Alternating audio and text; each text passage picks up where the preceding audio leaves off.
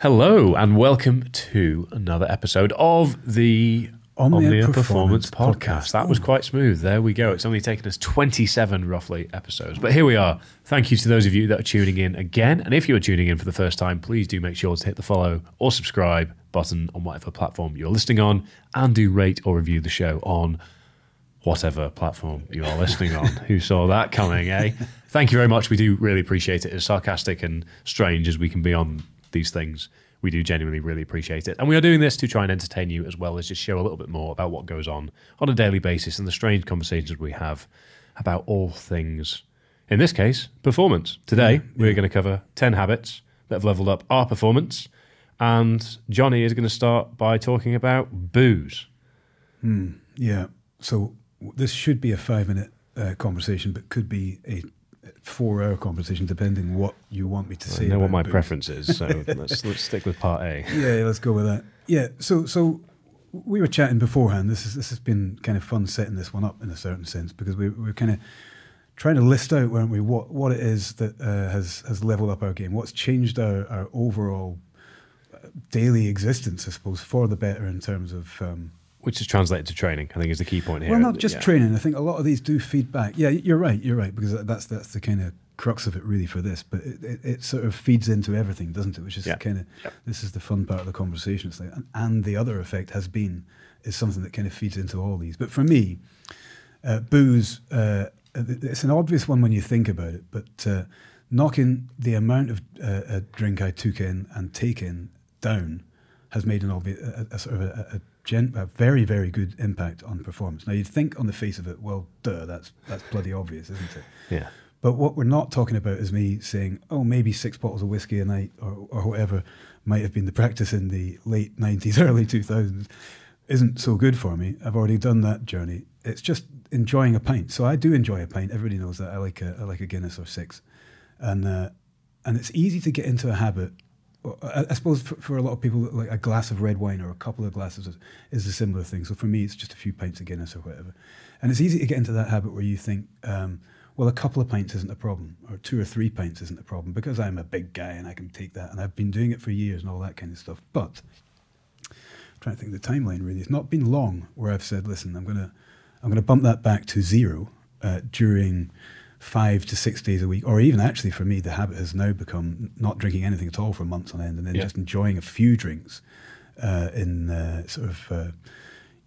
a setting that warrants it, I think, is my take on it. That's right. Yeah, that's right. And it's been fun to do, actually. It's been a kind of an experiment, a very odd one for me, because it's been a very standard habit for me. But the real obvious performance benefit has been that I am much more awake, I'm much more alert, I'm much more capable, there's more energy. All the things that you think you would get from it, I got from it. But the things that I thought I would lose from it, which is what stopped me doing it in the first place, hasn't been a problem at all. Because I'm no different. A couple of pints isn't going to, suddenly I relax to be myself. I'm not even different when I've had a pint anyway. So it's just pure habit. I used to smoke years and years ago, and giving that up, I remember wondering, like everybody did, what am I going to do with my hands? It's that kind of... how do I fill the void? Yeah, that's right. And so I had that and wasn't quite as able to pinpoint what it was I thought I was going to lose. But, it's amounted to nothing. And the gain's been extraordinary, really. So 2 or 3 pints that I thought weren't affecting me really were. And I think Ashley had pointed out that it wasn't just the 2 or 3 pints, it was the time that took, the decompression time. Well, I'm decompressing now, I'm relaxing with a couple of pints. Means that I might think, well, I'll finish this particular pint, or I'll have one more before I go to bed. But I don't down pints, I'm not a rugger bugger where I'm smashing it back or whatever. I'm very just commonly used term. Yes. I'm just enjoying a pint. So, you're talking about 30, 40 minutes. That's 30, 40 minutes before I've gone to my bed, where I could have just gone and... It's not just the pint itself, it's the habitual change that comes with the pint, isn't it? Yeah, and there's so much. So kicking off with this is pretty useful for me, because I'm in a position now, a good bit older than you, a good bit further down the line and things like that, and still... Several more pints consumed. The total tally is higher. The total tally is extraordinary, but... still willing to learn and still willing to find out things that make me go, oh, I didn't realize that was quite such a big impact. Not that, it's probably worth underlining, I'm not criticizing anybody who wants to have a couple of pints. We're not demonising it in any way at all. And we do say within anything that we've done is that, you kind of want to make space for things like that in your process. I'm going to have 12 pints this weekend. Yeah, I've got a sevens tournament. You've counted them out now. They're already lined up. 12 minimum. 12 minimum. Anything beyond that is reckless. Yeah, well, I mean... because 12 is perfectly reasonable. Well, we went out the weekend actually now for the first time in ages and thought, shall we, shan't we? And then eventually came to that point where let's just relax and have a couple of drinks together. It's not something we've done for ages without the children, and we really enjoyed it. We also didn't enjoy the inevitable hangover, but we kind of factored it in, and I think it's the habitual stuff that goes with that as well. That's right. You're a little bit one-eyed. Like, I'm just gonna get breakfast and Pret rather than have my porridge. I'm just gonna do this. I'm gonna do that, and then before you know it, you're spiraling. From real simple things from a parenting perspective as well is that anybody who says like a heavy drink doesn't affect their parenting skills is telling themselves, I would think, a few porky pies, because you don't have the same amount of patience. Without kids, you know that you're grumpy or you're a bit fit, or you want to just pull the covers over your eyes and watch shit TV or whatever you want to do. But, so all those things then, and I think we'll come to that with this kind of full list, is that the knock-on effect of that one habit change and the positive effects of that seem to feed into a lot of things, which again might seem obvious, but the experiencing it has been kind of fun, because I don't consider myself a heavy drinker in any sense anymore, but now I don't even consider myself much of a drinker. It's just when I have a drink, I like a drink, and it's about as simple as that, rather than it being a daily routine. And it really has changed things for the better in a lot of ways. As you said, there's a thread of DNA that run through all of this, which is the small impact of these individual habits stack up over time, and then the broader holistic benefit context that you can create for yourself is what then becomes beneficial overall. So I think the bottom line, based on what you just said, and I completely agree, from my personal point of view, is I have just completely vetoed any midweek drinks whatsoever. Yeah. And I've replaced them with alcohol-free beers, because it's not a straight swap, because they're obviously a different product in that the alcohol is missing. So whilst it tastes like beer, it doesn't serve the same purpose as a beer to some people in some sense.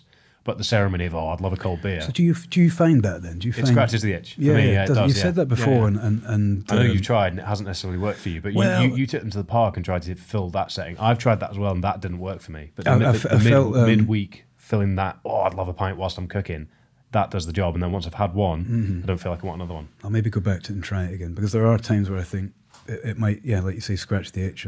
Like I said earlier on, that kind of, what do you do with your fingers, what do you do with your hands now that you stop smoking? It took a while for that not to be a thing that you thought about. Whereas, funny enough, I've replaced the sit-down drink at night with a cup of hot milk and you're getting old, mate. Yeah, it's not quite Horlicks, but we're pushing towards it, aren't we? A cup of hot milk and some casein or something like that, something that kind of actually helps my training as well. But now that I've got that habit, it's very different. But that's not to say that I'm quite interested in that non-alcoholic kind of swap out. So I think it's cooking's a good example, actually. I cook a lot, so it's having a weekend. For me, it's the real summary here is be aware and don't be ignorant to the reality of what booze does to us. Don't demonize it. We don't demonize it in any sense. Not at all. No, I still like a pint of Guinness. But be aware of the implications and try and factor that in terms of the rest of your week, in terms of your workload, productivity.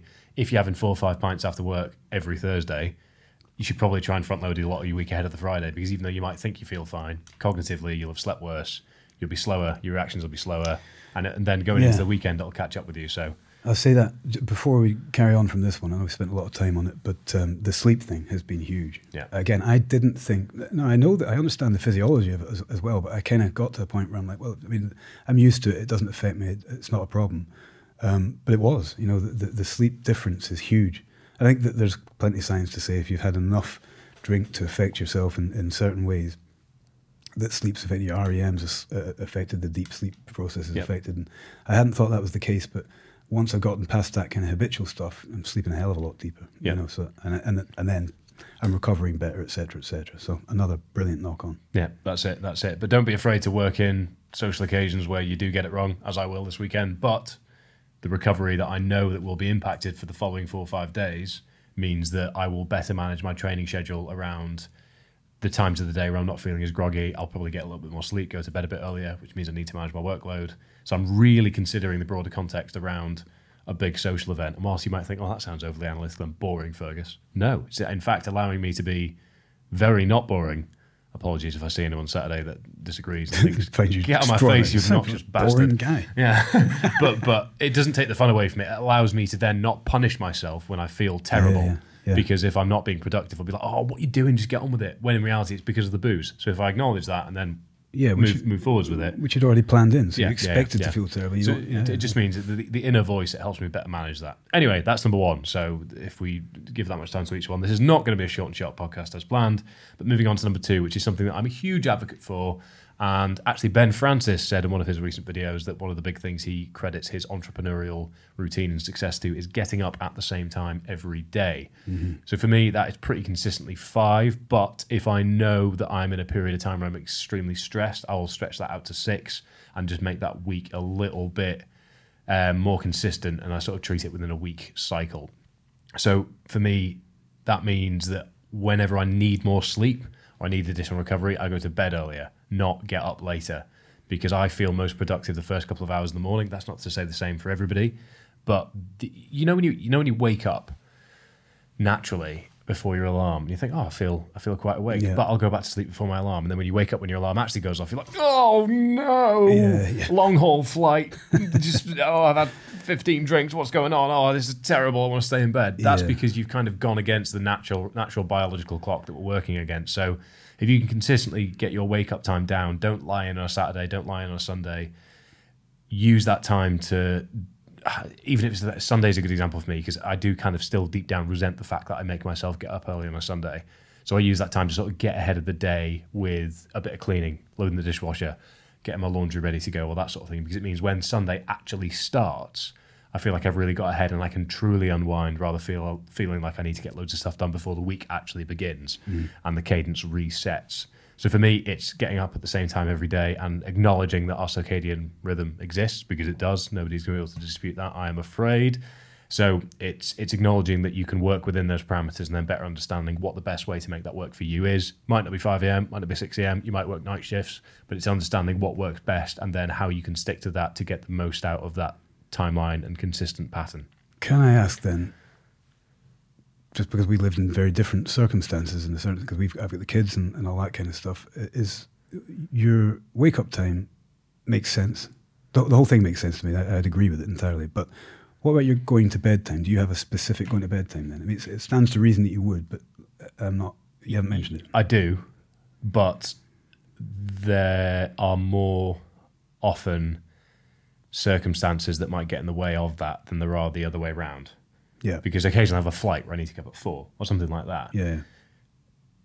But with the bedtime, for example, great example last night, I was in the office until about 10:30, and then I was picking Erin up from her sister's graduation and then drove her home. So I actually got to bed about midnight. And so I've only had 5 hours sleep today. So I feel a bit worn out. But that means that tonight I'll be in bed by 9. Well, that was where I was going with the question. So within a 48-hour period, I'll almost view it as if I'm really, really under-indexed one day, then I'll really over-index the next night. Yeah, will you correct that? Because I think I want to be asleep by 10, generally speaking.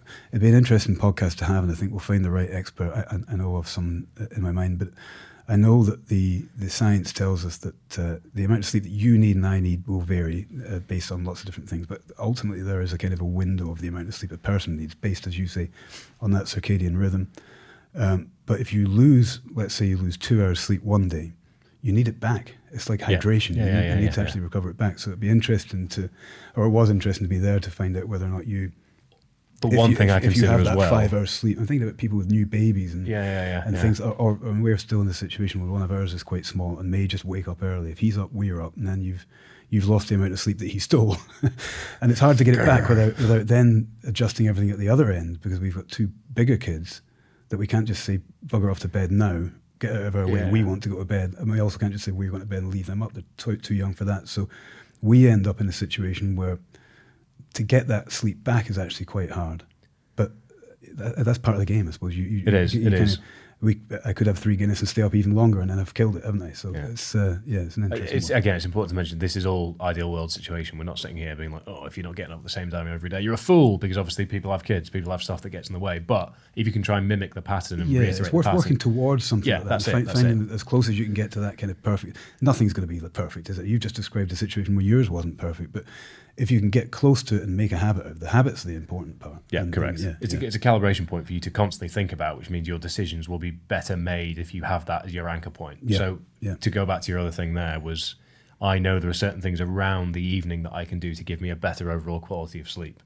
So not making the last thing that I do before going to bed is turning the TV off and going straight upstairs, because I know that means my overall quality of sleep, if I'm playing catch up from the night before, for example, I'm not going to be catching up. Whereas I know if I unwind, doing certain things and walking the dogs before bed, I'm sort of completely switching off my mind, then my quality of sleep will be better overall. Yeah. So all these things today, and it comes down to the sort of wearable tech narrative that I sort of put out on my own social media, is we have lots of data points and information that we are given from the external world, and I just try and look at them in terms of, okay, well, what does that equal in terms of the direction I want to be going in tomorrow, the day after? How do I adjust that to make it better? Okay, that worked, this didn't. How do we adjust? Yeah. And then work from there. But bottom line is, I think 99% of people, if they can, should aim to be working towards getting up at the same time every day, because it means you've got that steady rhythmic clock, which means that when it comes to waking up, the actual chemicals and sort of neurochemistry going on in your body means that you're more likely to feel awake and cognitive and ready to hit the ground running, rather than going,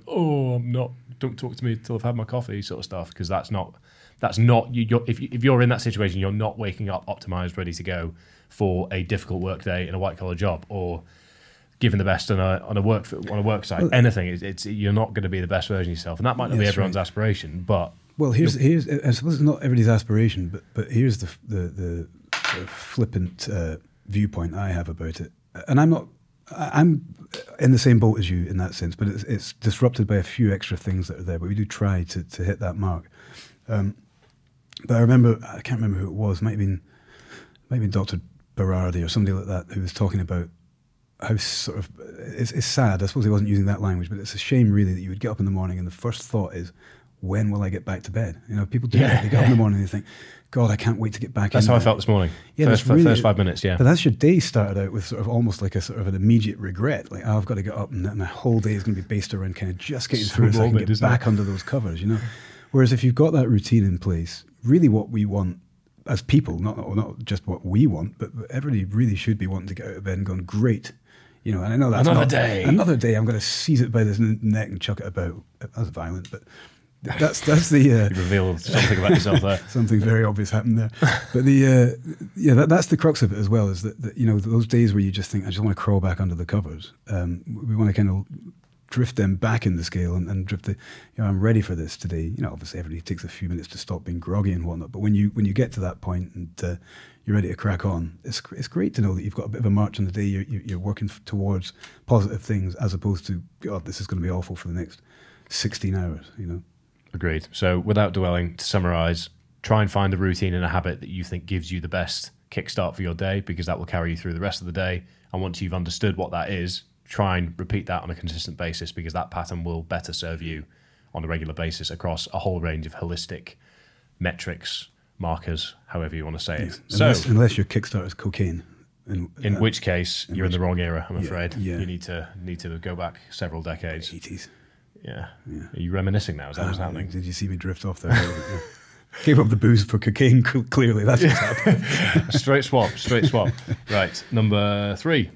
What we're looking at, the greenery and outdoors. Yeah. I mean, we've talked about this in a few podcasts, but from a sort of actually a word I don't like particularly, optimization, but from that kind of holistic, another word I don't like, perspective, I think this sits right up there with anything else. Is this kind of entry into nature. Now, I know people living in big cities like London or you know, further afield are less, well, in those cities there is opportunity to find green space. And it probably means that you need to make more of an effort to find it. Do it, yeah. But actually getting out, getting away from that hustle and bustle and getting into some green space, getting into some nature, actually breathing as fresh air as you can, filling your lungs with that, and really what we've discussed before and what I fully believe in is that kind of opportunity to this kind of moving meditation that we can enter into with relative ease. I think it's fundamental. I actually think it's fundamental to our existence. It's not just a case of making things better in our day-to-day. Oh, that's another hack or whatever. Yeah. No, I want to avoid that word entirely. That's right. I think people are probably suffering a universal malaise based on the lessening experience that people have in nature. And we've been very fortunate to discover that for ourselves, and also probably where we are, very fortunate for the access to that to be a little bit easier than some. But that doesn't lend itself to an excuse, well, I live in such and such a place and we haven't got the same beautiful mountains. You're going to have a park, you're going to have something, and I think if you can get out and move around, and there's even an argument to say without that immediate access to green space, getting outside anyway and moving as opposed to going from your office to your house to a closed gym and all the rest of it. Be outside. It's just superhuman, isn't it?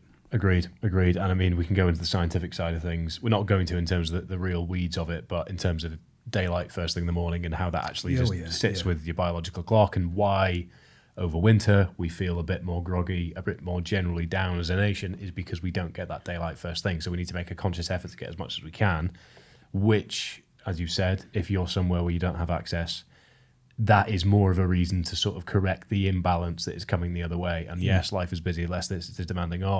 It's hard for me to find time to do that. But the enriching qualities that will come from making the time to do so, I firmly believe will flip the switch in the other direction, whereby you'll feel more productive and like you have more time for having done so. There's no doubt whatsoever. And actually the timings of that, like you say, the daylight hours and all the rest of it, I mean, people are making a lot of money, and there's clear evidence there that it works on vitamin D and things. Yeah. But your access to vitamin D doesn't mean you have to have a sunny, you don't have to live in Corfu and experience a 4 o'clock in the morning till 4 o'clock in the afternoon constant sunlight. It doesn't.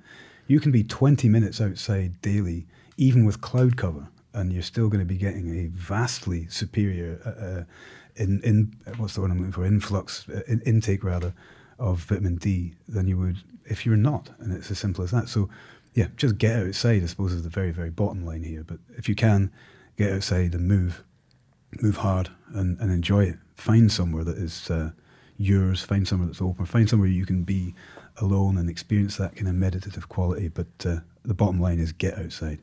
I'm going to move us on to number 4 and sort of pair this with training in the morning.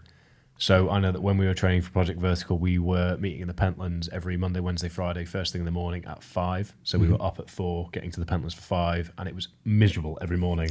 Remember, every morning we'd be turning our phones over to be like, has he cancelled for some reason? Have the kids been up all night? Looking for that message to say, my car's broken down. Oh, that's a shame. But it had to be a valid reason. It had to be the other person that did it. Yeah, but if the other person said, that's all right, mate, don't worry, I'll just go back to bed. I'm like, yes! Sorry to headphone users, by the way, for that.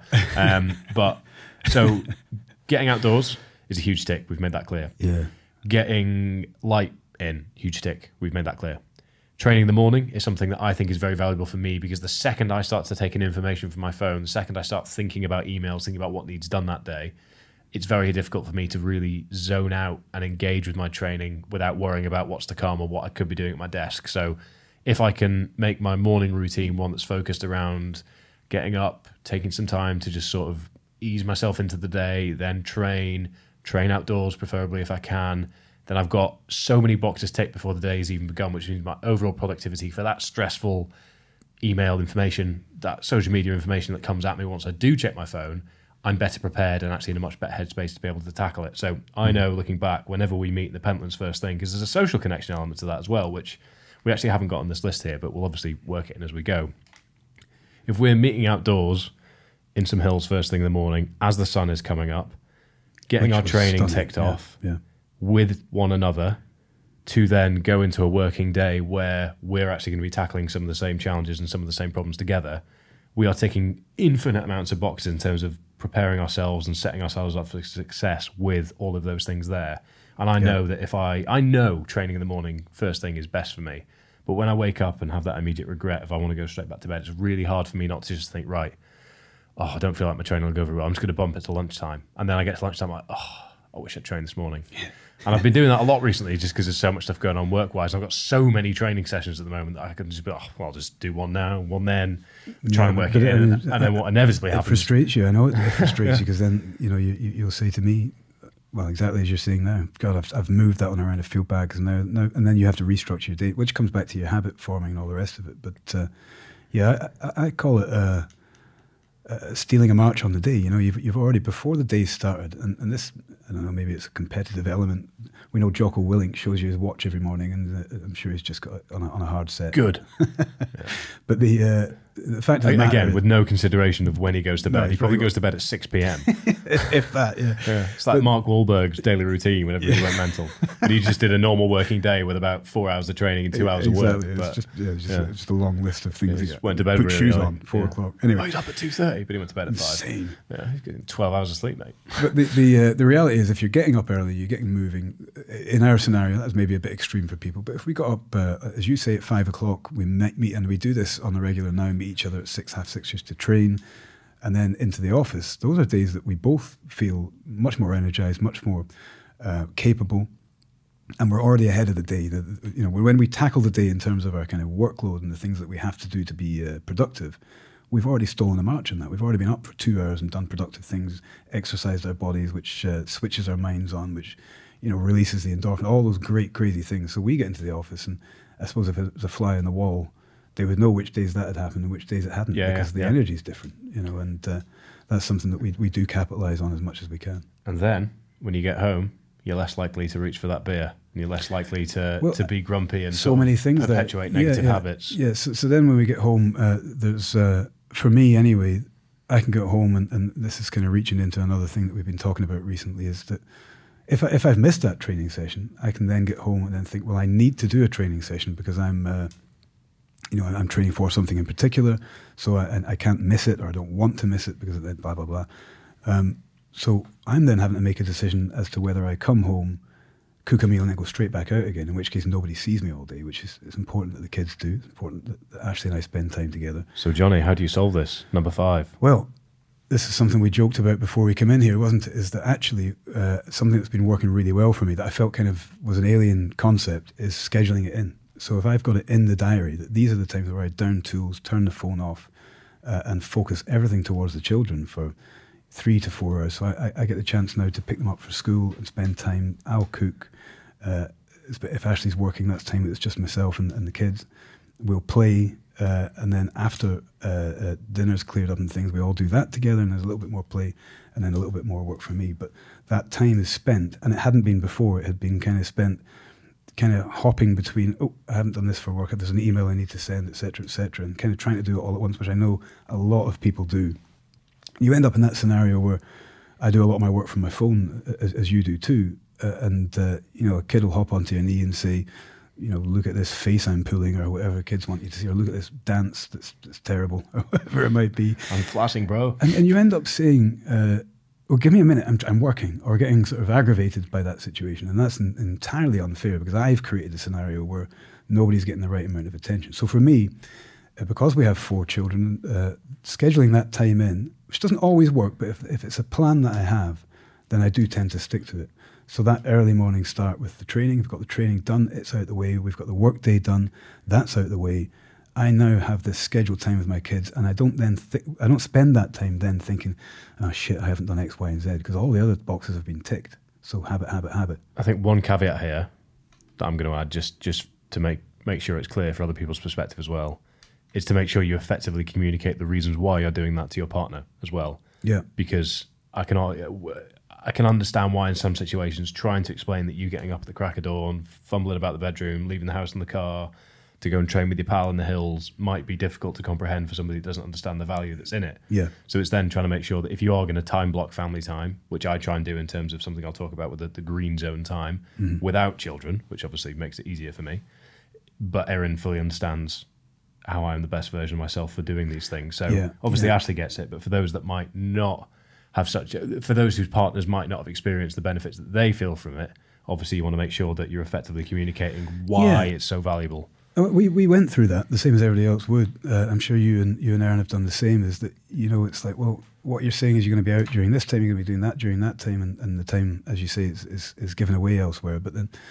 if you look at this list or all these things we're saying, is that then the time that you set aside for that thing is now quality time in a very real sense. You're present.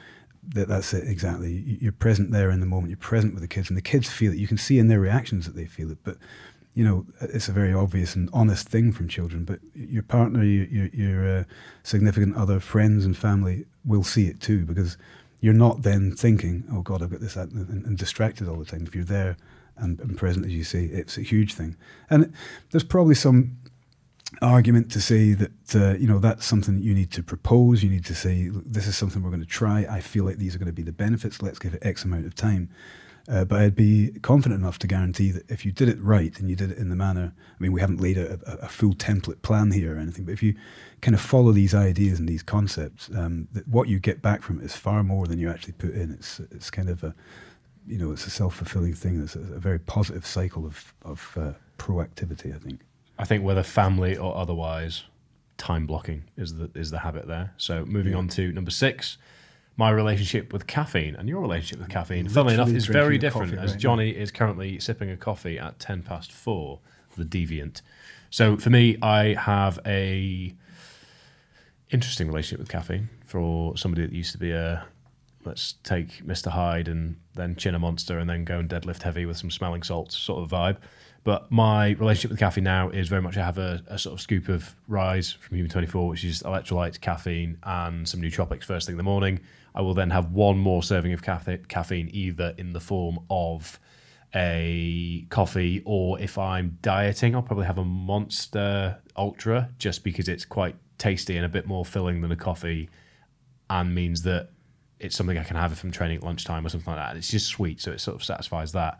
But then I'll have nothing else. So 6 to 8 hours after waking, the science generally indicates you shouldn't be having caffeine if you want to not interfere with your adenosine and actually not prevent that sleep urge from happening naturally at a time when your body is telling you to go to sleep.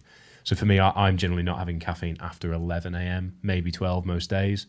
And as early as that? Yeah. I knew that, and I've been interested to watch your you play with those numbers and all the rest of it. As you can tell, I'm not as good at that. I have cut down dramatically, in actual fact. Again, nothing needs to happen overnight, but I've been steadily doing this over time, because for me, I felt the way I was feeling when I was waking up, when I'd had caffeine in the afternoon versus when I wasn't, was noticeably different. Yeah. So then what do? Analyze the situation. Okay, if it is this, then I'll try it. And then I've consistently been feeling better. So I've just sort of had a hard and fast rule, and I go from there. Mm-hmm. And that's it. And even things like, to go back to the drinking thing, if I'm out having some drinks with Erin or friends and somebody says, let's have an espresso martini, a drink that it'll be very difficult for me to say no to. I don't ever consider that as a coffee because I'm out drinking, so everything's falling apart anyway. But I then know that I feel worse as a result of the booze and the caffeine the following day. So it's just all this information that I'm being given by my body is telling me this is something you should avoid. So I've taken that and acted upon it, really. Uh-huh. So for me, my relationship with caffeine is a hard and fast cut-off between 11 and midday, and that's just what works best for me. And then generally my overall dosage throughout the day would probably be no higher than 350 milligrams. It used to be up towards 750 when I was a big meathead powerlifter, I'd say, which is probably, it's not too much sort of scientifically, but it's a big number. Oh, I'd guarantee I was 2 or 3 times that not so long. Habits. Habits are so, and clearly I'm somebody who I mean, if I capitalised on these things, would do extraordinarily well. I don't do badly anyway. But the caffeine thing for me, I have had quite a lot of success and enjoyed switching actually to Rise in the morning. This is not an advert. This is just what we genuinely have in that sense.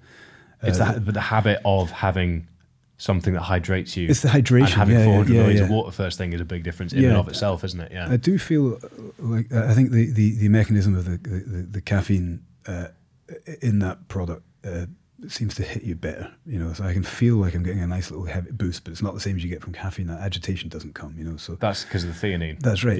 So it's been an interesting switch, but a very difficult one for me because again the ceremony of coffee in the morning was sort of hugely important, but I've switched that up, and in turn then, because that's not something I'm connected to quite so much, this is actually, although it is late in the day, it's actually my first coffee of the day, so I'm kind of, or is it? Maybe it's my second.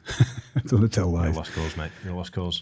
But the habit of even just controlling that caffeine has made a difference from me. I'm not quite as strict as yourself, but it makes a big difference. It genuinely does. Yep. I was somebody who would work, especially back when I was seeing clients one-to-one. I would have in the little break between the two, I would have a coffee, and sometimes I would see 6, 7, maybe even 8 clients in a day, which means 6, 7, maybe 8 coffees in a day. Goodness. It was insane. And I would get home, and it took me quite a long time to wonder why I was so kind of het up and tight all the time. I'd just be in and out of the bathroom every 6 minutes. Yeah, the whole thing was insane. I'd be so dry. But it's one of those things that you don't realize until way into it. You're like, oh my God, I'm drinking X amount of coffees a day, and it's kind of outrageous. And I can't stop.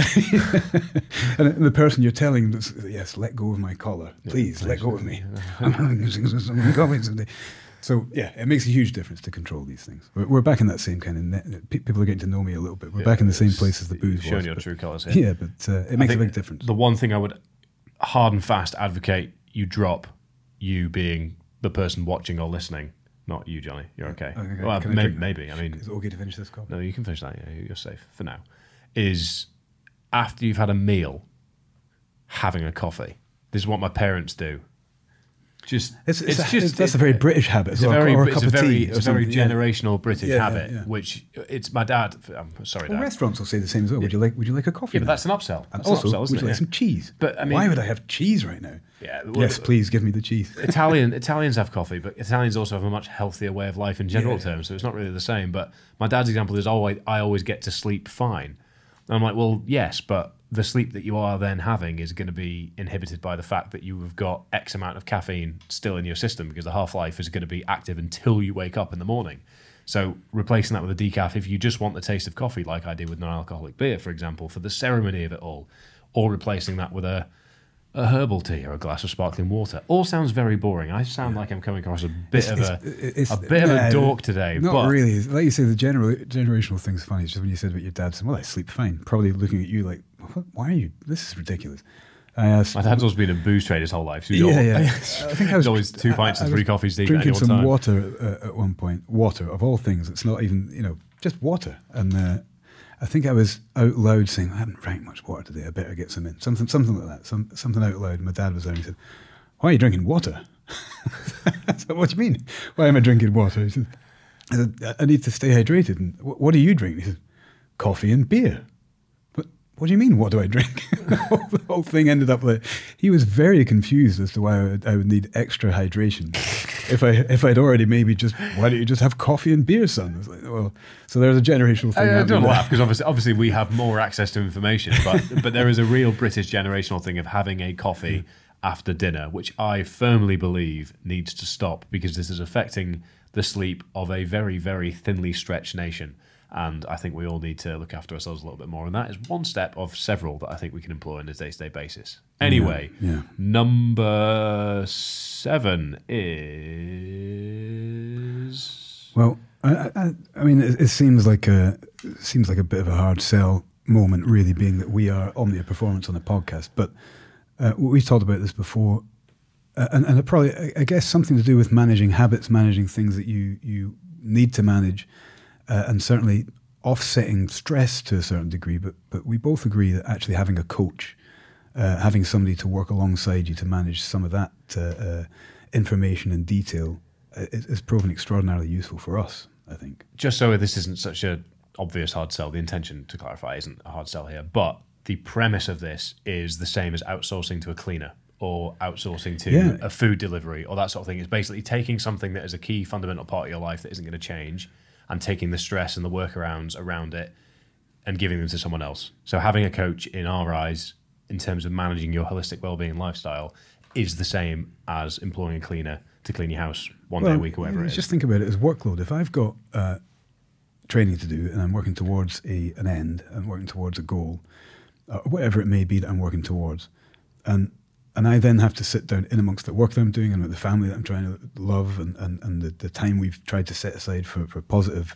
action, like being outside and all the rest of it. And then I have to sit down and write a full program that, I may not be fully conversant in doing, I might not fully understand. That's a lot of stress. And then there might be ego attached to it as well. That's right. There often is if you're trying to work for yourself. And then you get yourself into the gym, think this doesn't work for me. That's stress. Then your gym session hasn't been effective, hasn't been productive. You feel like I'm not getting anywhere. Do I need to rearrange this, et cetera, et cetera? And the whole thing can be such a negative churn that what it has done in the past, and we know this from our own experience and from experience as coaches, is that people then switch off from training because it's a negative experience all the time. And going back to that outside experience, being outside in nature, movement and physical action, actually stressing your body in a positive way is fundamentally necessary as a human. And if we can help people to do that in the right manner and take the stress out of figuring out how to do that, then it's a massive win for everybody. So, yeah, from our own perspective, and again,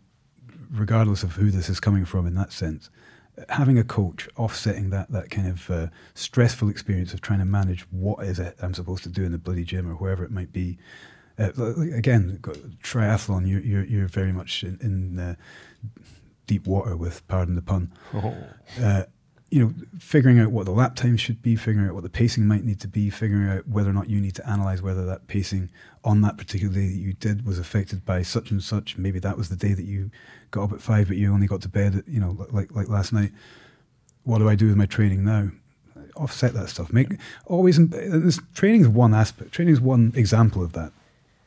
But we can offset a lot of these things. There are experts in their field in a lot of these things, and trying to figure everything out for ourselves is completely redundant when you can lean on somebody whose sole existence is to say, this is the way to do that. Let me help you. Yeah, and take the emotion, take the ego out of it, and hand it off to someone else who can look at it rationally without any of those thoughts. So that's why we train one another, to keep our idiots at bay, as I think you said last time. I was watching that one of re-watching our own podcast this morning, and you politely said yes. The way I was trying to disguise the fact that we coach one another is to prevent either one from being the person that we truly are, which is a big egotistical masculine moron. Morons. Yes. Anyway, that was number 7. And number 8 for me is the green zone time. And by that I mean time spent doing things that are entirely regenerative. And for me, that used to be training, whereas training is no longer green zone because it's part of my work. There's a lot of data attached to it, as you've just said. There's lap times, there's pacing, there's a lot of stress and thinking around it. So for me,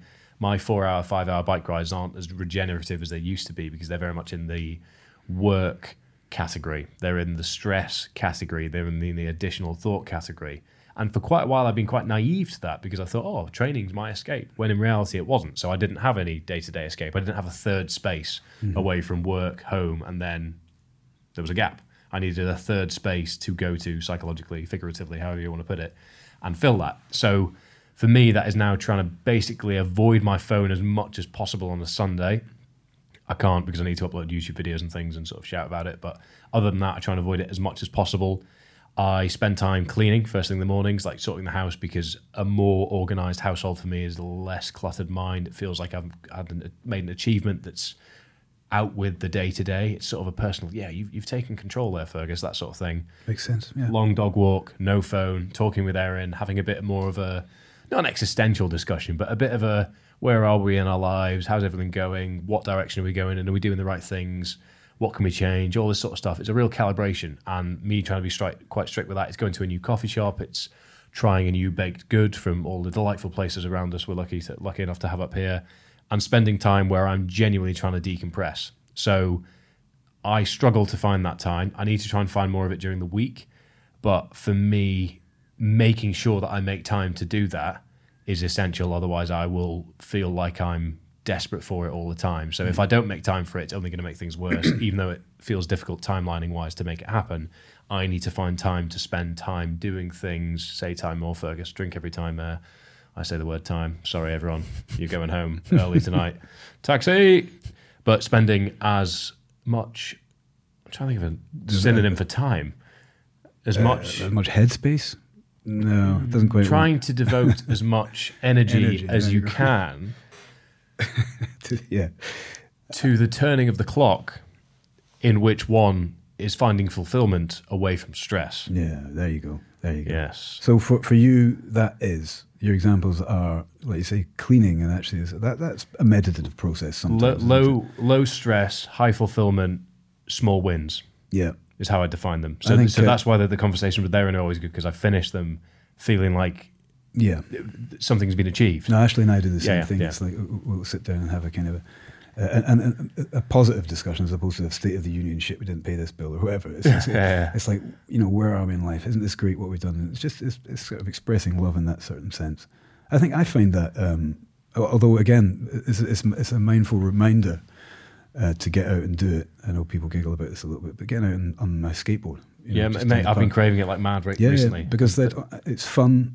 I don't have to think about it. I'm not trying to be good on it. I'm just exactly that. And I do find that in those moments, I can get great analogy, flow state, really, because that's what it is. You get the opportunity just to roll about and it's kind of free. If I had more space, literal space to do it, I would just skate. And you see people just pushing in the boards. What's that song? Push, push, glide. You know, you can, all that. It's just freedom, isn't it? It's just freedom and the opportunity to kind of express yourself. Excuse me, I'm making a lot of noise here. Express yourself in that manner. But there are other ways you can do it. I think people need to find that for themselves. But yeah, that's vital, I think, isn't it? I think sort of psychologically it is vital. Without it, you're going to sort of fall apart a little bit. Excuse me, I swallowed. Just about choked in your own air there. Dying there. I was worried for a second. Anyway, okay? That is that. And the two left are ones that I wrote down.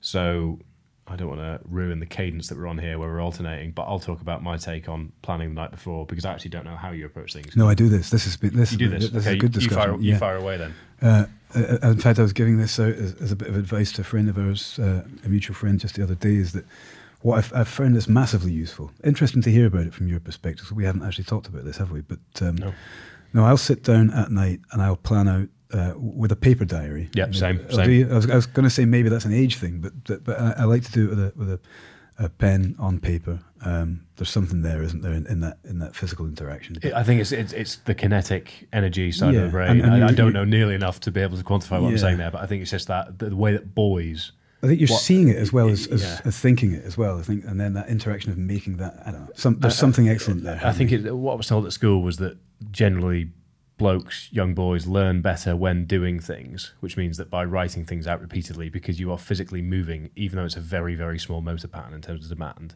your brain is registering it better, whereas girls can be different, whereby they can just take the information on and then retain it without... I might be completely off here. Please, anyone that actually has information, reach out to me and tell me whether I'm along the right track here. But that I've always found that actually allows me to process what I'm putting down much better. Yeah. So if I'm planning anything night before, otherwise it's on paper.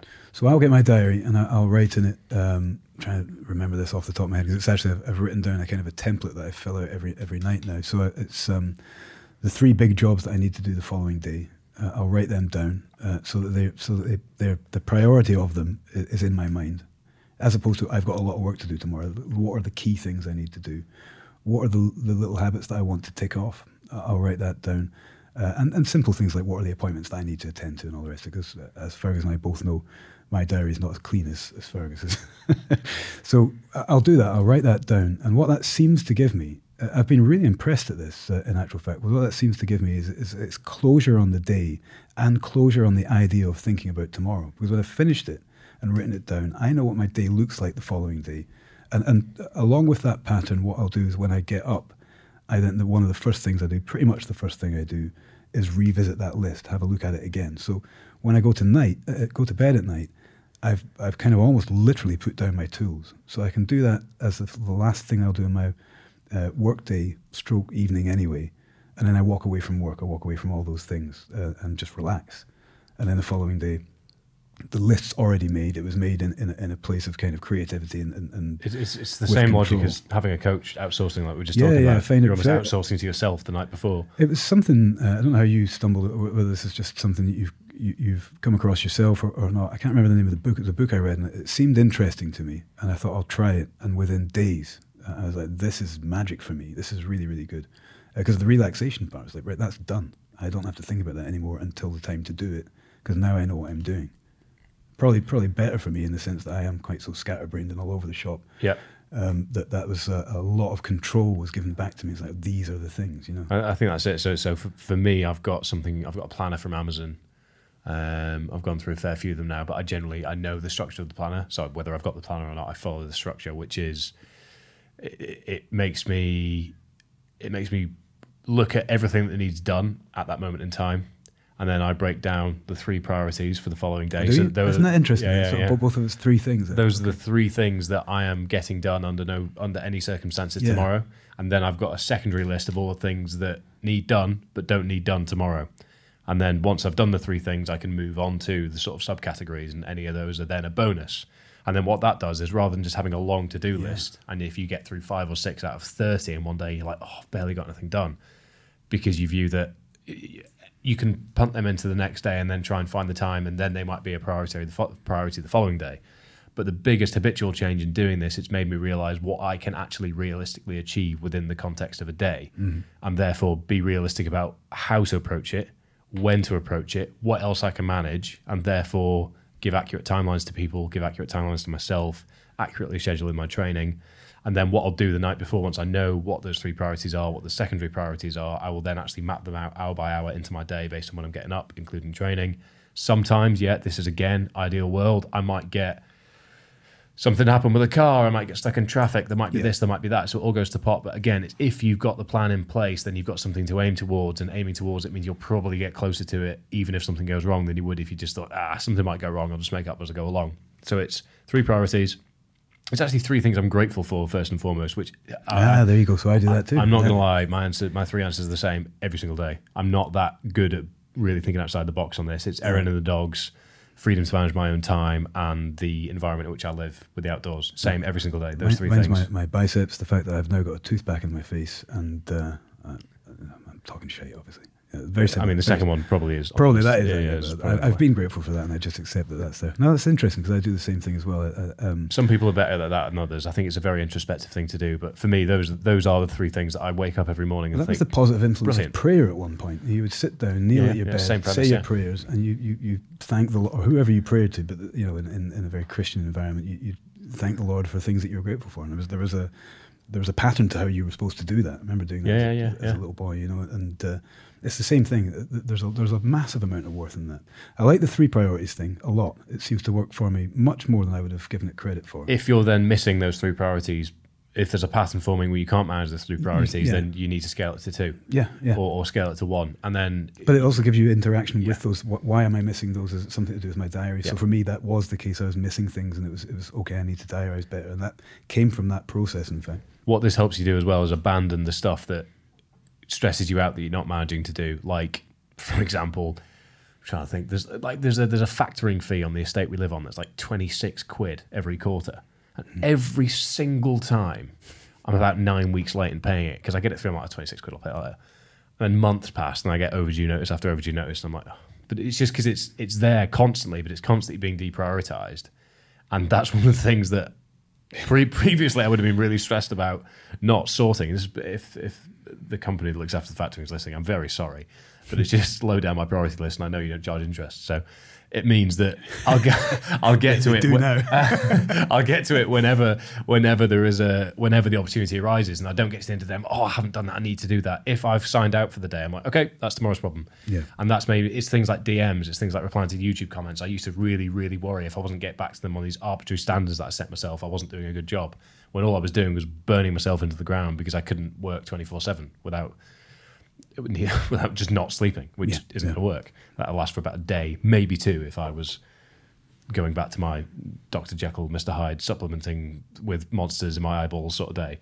But I think the bottom line here, the other thing I do actually, forgot to mention, is at the end of each day when I'm planning the following day, I reflect on the day that's just gone. And then look at what I did well, what I didn't do well, where things went wrong. Yeah, same here. I wonder if we've got the same Amazon template. We might do, yeah. I think that's a process that's been kind of proven and written out. We probably discovered it from different angles or from different places, but it's clearly it works. Yeah.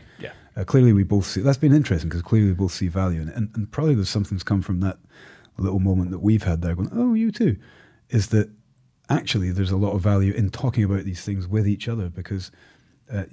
makes you feel like you're doing something right. Well, yeah, I mean, certainly validation's great. It feels great to go, yes, because I know you do certain things well, and if it turns out that, by complete coincidence, I'm doing the same thing, it's like, oh, good. I know Fergus does that well, and so that's quite nice. But also, if you're chatting with people about, you seem in a positive place now. What have you done? Well, I've changed X, Y, and Z. That could immediately be something like, sure, I've not thought about doing that. And that simple social interaction of asking each seems, again, like the booze thing, seems like an obvious thing, but people don't do it. Dudes especially don't say, how are you getting on with your life, and why is it, what are your priorities tomorrow, Jeff? You seem more positive. Is there something that you've changed in your habitual blah, blah, blah? But really, asking those questions in however manner you want to ask them. What's changed, Frank, is pretty bloody useful because you might discover something that's just changes your life. Some of these things have changed our lives. Massively, and the knock-on effects of that are enormous. So number 10, and this is a funny one because this is something I am avidly for, and this is something that Johnny, I think on concept agrees with, but doesn't yet execute. I don't do, but yeah, go on, crack on. I think one of the best things that we can do in the modern world that we all live in, with the hustle, the bustle, the stress, the mess. I'm probably out of rhyming couplets, but nonetheless, sick. The distress. That was a rhyming triplet, my friend. Okay. The Edinburgh Fringe is coming. I think I might sign up for a stage at this point. Sleeping with your phone outside of your bedroom. And I've recently added an additional layer. That's a bit of an eat, shoots and leaves. It sounds like you take your phone and sleep outside of the bedroom. What did I say? Sleeping with your phone outside of the bedroom. Okay. I'll cancel my Fringe show. I've clearly rendered myself a fool. I'm the jester of Every night I say goodnight and I take my phone out and I go sleep on the landing. When I go to sleep in my bedroom, I put my phone in an entirely separate room. Yeah. And that has been a habit that's become useful. And then there is a second element to that now, which I have found enormously beneficial, is that my Whoop 4.0 has an alarm built into it. The sound of the police. Is that sirens? That's in the distance, narrator says. Which means that not only... So stage one to this is sleeping with your phone outside the room. That means that when you get up, you've got to get out of bed to go and turn it off. And the process of getting out of bed means it's significantly more... You're creating friction between you getting back into bed and therefore going back to sleep. Sometimes that happens because you're like, oh, God, that bed looks cozy, I'm going to get in it. But by that point, if you put your bed in the shower, you're like, I'll just get in the shower now. Or you put it by a glass of water, you're like, I'll drink this water. I feel a bit more perked up now, I'll just crack on. But in snoozing or turning off your alarm, you are picking up your phone, which means that you might see an email from your boss at 5 a.m. that they sent at midnight asking you to do something. And then immediately you might be stressed first thing, thinking, oh, today's a mess. Oh, I didn't factor that in. Oh, no. And that happened to me most mornings because I'd have a plan, then I'd see something and I'd be like, oh, I'll just get to that now whilst it's there, fresh in my mind. And then before I know it's 9 a.m. and my whole day is completely not how I'd planned it out the day before. But with the alarm on the wrist with Whoop, that means that my alarm wakes me up. I then choose when to look at my phone. That's completely on my terms, which I think is fantastic for me personally. I think it, like you said at the beginning of this particular one, conceptually, I'm all for it. But you have 4 children, so well, how do you there are probably approach it? ways around it. Well, what I do wrong is twofold. One, I take the phone in. That like most people, that serves as my alarm clock. So I take it in, and actually, if I'm entirely honest, Ashley quite often serves as my alarm clock. She's better at getting up. But if I need to get up earlier, which is a lot more these days, I'll set my phone as my alarm. But I can't put it in a different room. Like all the different rooms are taken with little people in them. So it would be unfair to put it in the kids' room. So, well, you're getting up too. I'm coming in, boys. So, or put it in the bathroom or put it downstairs. Because wake everybody else up is the problem that I've got. So and I then need you would not be starting the day on that. Yeah, there'd be no way I'm starting that day without undue stress. I've just woken the whole household who didn't want to be awake.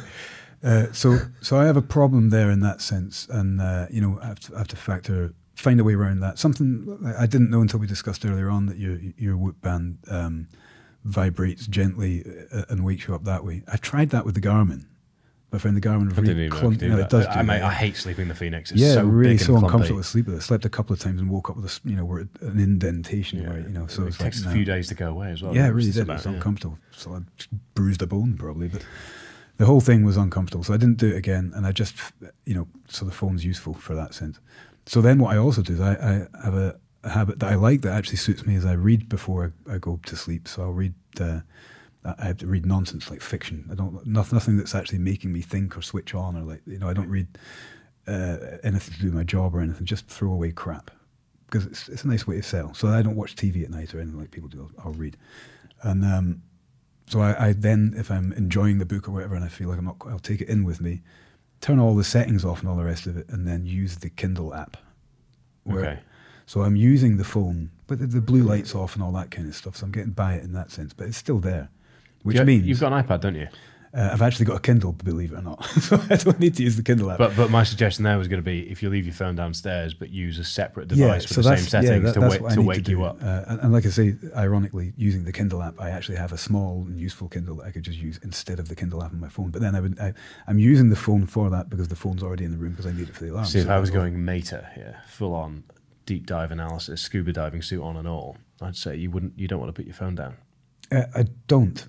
Yes. So this is where I was going with that, is that I then am in a very, very, and you've just described it as, which I believe it to be, kind of a negative habit of then the first thing I do in the morning is I answer the phone, in the sense that I turn the alarm off, turn the settings on, everything lights up, Outlook tells me this is to be done and that's to be done. And I'm already kind of semi-stressed because I didn't want to interact with that, but I do it. You know, there's something there. It's quite interesting stuff. There's probably... So I'm not using social media in that sense. I think people immediately turn Instagram on and find themselves sort of connected with that. I don't know, there's probably some kind of drug-natured interaction with that. Immediate dopamine smash in the morning, isn't it? Yeah, I was saying, then they need that again, and you become slightly addicted to it and all the rest of it. I'm not quite doing that. Although, that said, a lot of what we do happens on social media. So which means we need to be even more careful with how we... Exactly. Because I schedule in... Yesterday was a great example. I was like, right, about 6:30, I'll think of a caption for this post. Got to 6:30, and just the thought of... Like, I wrote one sentence, and I literally wanted to check my phone across the room. Yeah. So I was like, I just don't have the mental energy to sit and look at this stupid thing anymore. Well, I think that's just didn't do it. Because I've felt like that for a few weeks now, post-Keltman. I think I've just been acutely aware that there's been such a long period of time where I've just been such a slave to it. I've just needed a bit of a rundown. Your interaction there is greater than mine because you have an audience that are watching and all the rest of it that I haven't cultivated. But so you probably have that, like you said about the YouTube comments earlier on, that you feel that kind of need to interact. But you're managing to find a way around that. I think for me, it's just finding a way with any habit. And again, the habit stuff's really interesting. But with any habit, just saying I'm not going to do that anymore doesn't work. No. There's a kind of a circular pattern to the way habits are formed, and if you can create some kind of crack in that circle somewhere that also leads somewhere else and forms a new good habit, then you're on to a winner. We can elucidate on that on maybe a different podcast because it's really interesting to me how habits are formed and broken and all the rest of it. I've done that many times positively, but not so much with this one. And I think probably bringing in a different device or even an analog clock, just the classic age-old. I need to find a way around that because I do need to get up a good bit earlier than everybody else. So I need to find a way around getting up, making sure that nobody else gets up with me. Well, part of that, right back to the very beginning, would be to create a very specific, which I am doing, but a very specific get-up time that eventually becomes naturally kind of attuned with my circadian rhythm, and I'm actually waking up without the need for the alarm. That would be ideal. It would be ideal, But like I say, 4 kids don't like that plan. No. And again, these are all ideal world scenarios, not things that we hold ourselves accountable to at all times. Otherwise, we'd be dull, insane people, I think. An interesting podcast for me, though, mate. I've enjoyed it because there are things we're both doing. There are things that we both certainly agree on. The things that we know in amongst this. But there's also kind of ideas that I hope people listening have got the same kind of and I think it's probably grasp from it. Just like, oh, I hadn't thought of that. Or, yeah, I am doing that, but I could do it better. Or maybe, which would be interesting for us, they've got a few ideas that are like, well, I do this and this is excellent. And please shove it in the comments, DM one or the two of us or whatever and get in touch and let us know why we're doing things wrong, what we could do better, or whether or not any of these kind of habits or ideas have helped. Certainly, I think there's a good reflection of them being with children and without children there as well, because again, the ideal world situation goes even further out the window there. So let's make it abundantly clear that these are all things that work for us and we recommend, but they're all things that we're not expecting people to just pick up tomorrow and problem solve. But it's a case of experiment, play around, analyze what works, what doesn't, and then find what works for you. Yeah. And what works for us is you making sure at this point that you've hit follow or subscribe on the podcast and that you've rated or reviewed the show on whatever platform you're listening on, and that you've told all your friends about these 10 incredible habits that are going to change everybody's lives. And you're going to thank us for illuminating such wonderful, enlightening, pretty simple things at the end of the day. Yeah. So please note my sarcasm, but these are all quite simple things that I think are valuable in and of themselves for most people. All the concepts are things that you can consider and understand what works best for you around them. So thank you very much for listening, and we will see or hear you. No, we won't hear you, but you will hear us next time. Yeah. Bye. Adios. That's French, by the way.